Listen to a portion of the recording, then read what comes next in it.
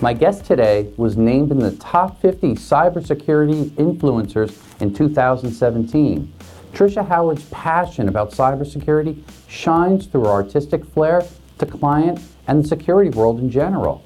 She currently represents Holistic Cyber, a full-service, nation-state security defense firm based out of Manhattan. Tricia, what keeps you up at night? Hey, Scott, I'm sure that anybody who works or cares about security is very used to the idea of not sleeping.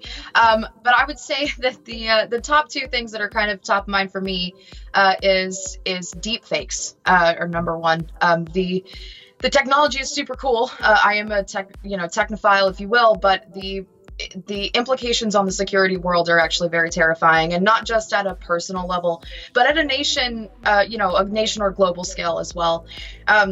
We've already seen it happen, and it's very easy to access this type of technology with I can't remember the name of the app that came out, but it's very easy to do. And not being able to mimic someone's likeness and their voice, I mean, we're talking some very serious implications.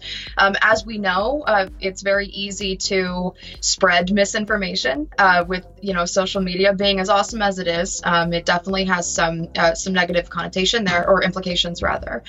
So there's a lot of scary things from revenge porn to things to blackmail, from ruining careers and lives on a personal level.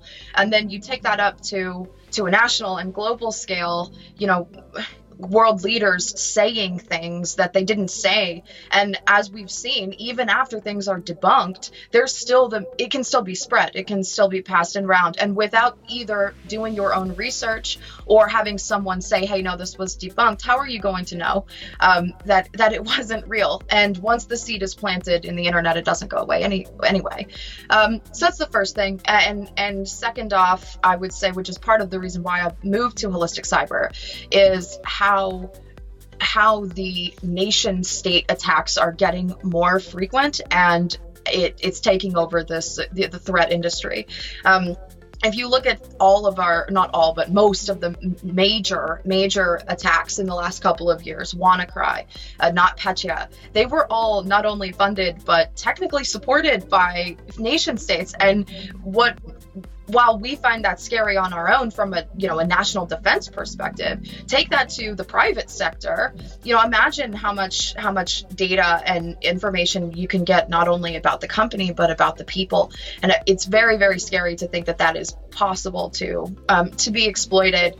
And a lot of companies don't necessarily have the tool set or the policies or procedures to defend against something like that, as we saw with WannaCry. So I would say in a nutshell, those two things are what's mostly top of mind for me right now.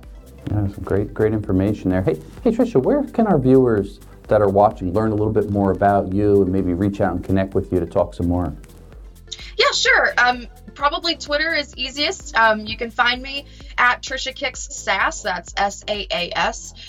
All of my social channels are under that. And you can also check out my website at Tricia Kicks SAS, or TriciaKicksSAS.com. Yes. Great. Hey, thanks again for joining us here and sharing some of your insight. Really appreciate it. Yeah, thanks for having me.